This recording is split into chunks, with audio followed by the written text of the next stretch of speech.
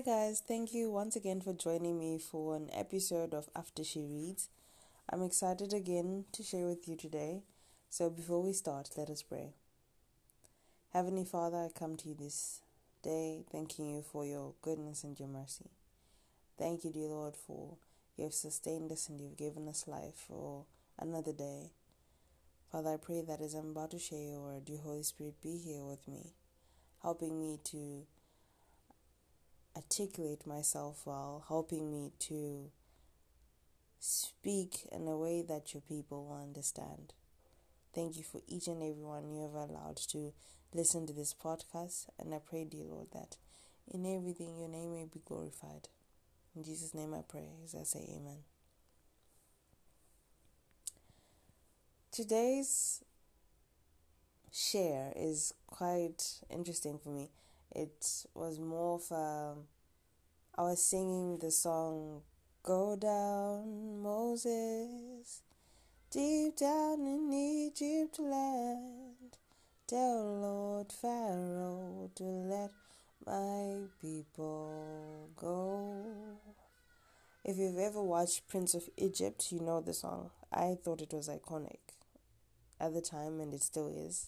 I feel like Prince of Egypt is still my favorite film, one of them at least. Okay, enough about that. So, when you're reading of God fighting for his people to come out of Egypt, you see a God who is full of love, the God who said he would never leave nor forsake, the God who said he would fight your battles for you, a God that doesn't give up, a God full of passion and compassion.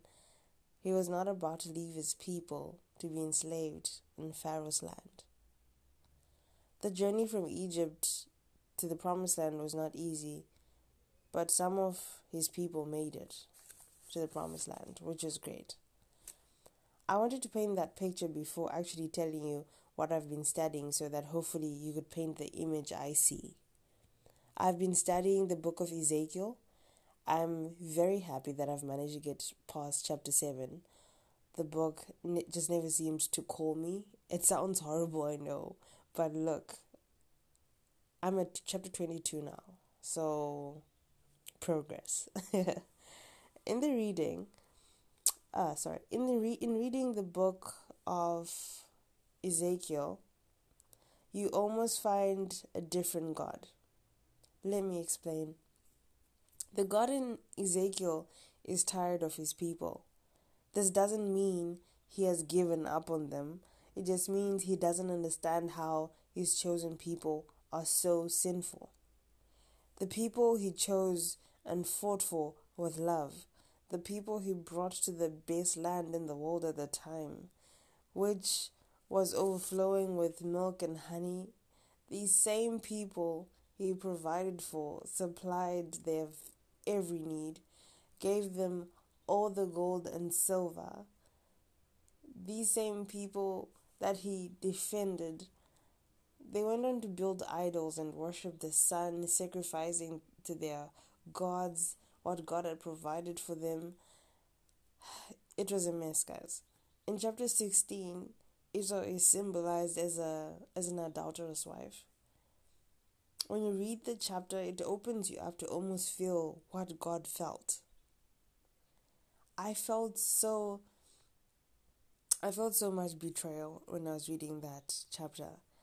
You know, it's almost like when someone has done everything for you and in the end use everything they've done for you against them almost. And the betrayal, the hurt, the pain, you can feel it as you read that chapter. And I felt so bad because I was like, somewhere in whatever way, this is me sinning against God after he has done so much for me, after he has gone out of his way to provide for me. When I just read that chapter, I think you guys should read it. I can't read the whole chapter for you guys, but yes, you should read it. Then the God you find is someone who has, in a way, given up on his people. A God who is tired of his people sinfulness, a God who sees his people break his very first commandment, a God who is jealous and full of wrath, a God who is ready to forsake his people, a God who is willing for the land he called a holy place for his people to be filled with bloodshed of his people, so that they would never be remembered. At this point, it's almost as if he's embarrassed to be their God. He didn't care much about his reputation anymore because his people acted as if they were not his chosen. They were such a bad representation of God. Through all this, God opening up Israel to be scattered among the nations and Babylon to be their sword, he still had love in him. This is what I found interesting, because you read how he is so angry and how he's telling Ezekiel to do all of these things and say all of these things to the Israelites, but in all of that, you still find love. He had hoped that they would go out there and remember their God. He still saved a remnant because God is a God of his word. He promised Jacob that his lineage would go on, and in chapter 20, though you see Israel being purged, you also see it being renewed. It's almost like he was, when you do a spring clean and you take out all the stuff you don't need anymore, all the stuff which just does not make sense, maybe spring clean is not even the right one.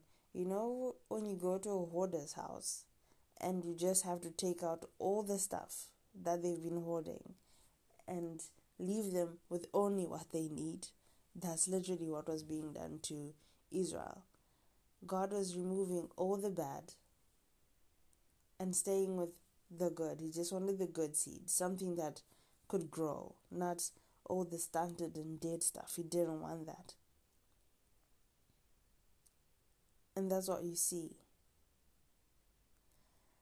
But the most amazing thing after seeing that is that you realize that he's the same God. So he's barely the opposite, He is the same God.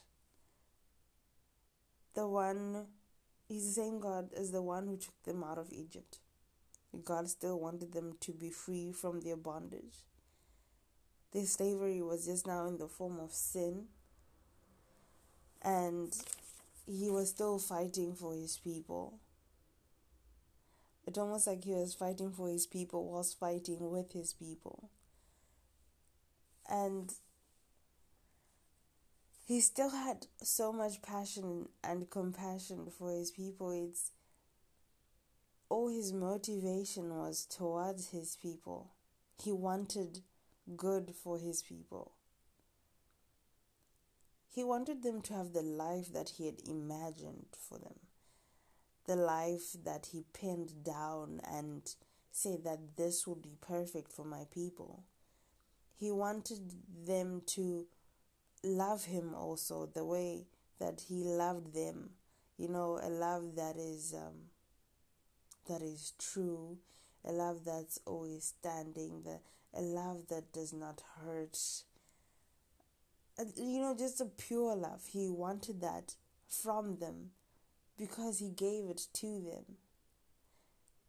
And I guess it's also true to our own lives that sometimes you give the truest of love, but it's not always given back. And he's an all-knowing God, but I'll just say, I guess God also learned that about the humans, that they're not that loyal sometimes. It's a horrible quality, but it's true sometimes. God was still the same God. He loved. He was full of wrath, but he loved. In his wrath, there was still love.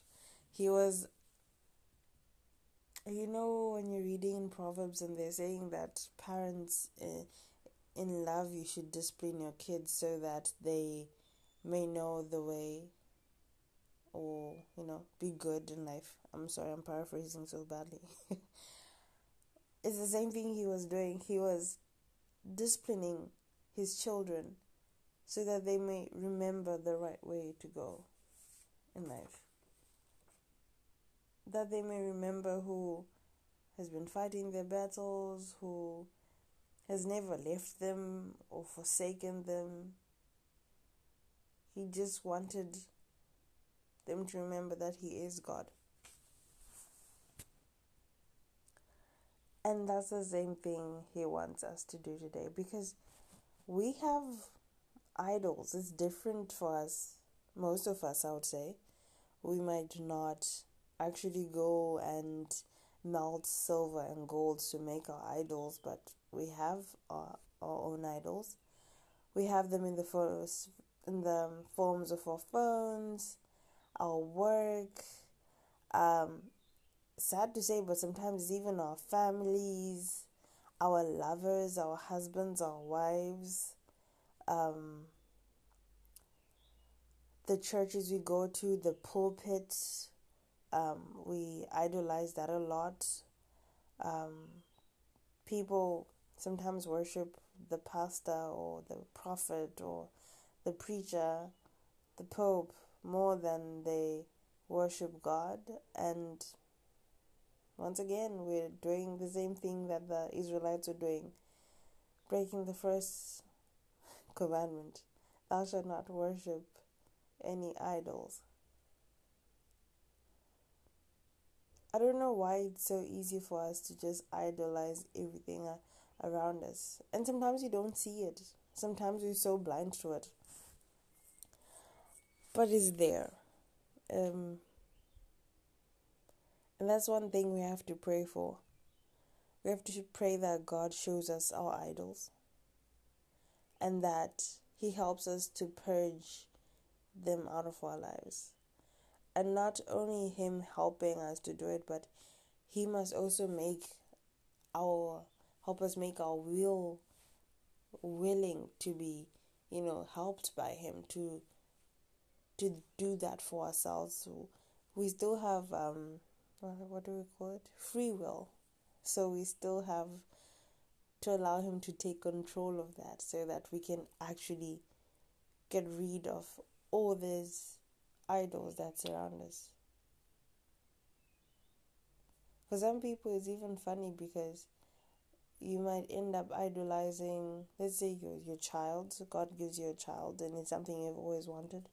You prayed for this child, but then he becomes your idol. He becomes that one thing that takes all your attention from God, But it's a thing you prayed for and God gave you. So instead of giving yourself more time with God in thankfulness and gratefulness and prayer, teaching that child of God, you are now too occupied with that thing. Idolatry is a funny thing, man. Anyway, guys, thank you so much for tuning in today. I am so glad that I managed to do this episode, and I just wanted to say thank you to everyone who has been supporting me. Have a good day.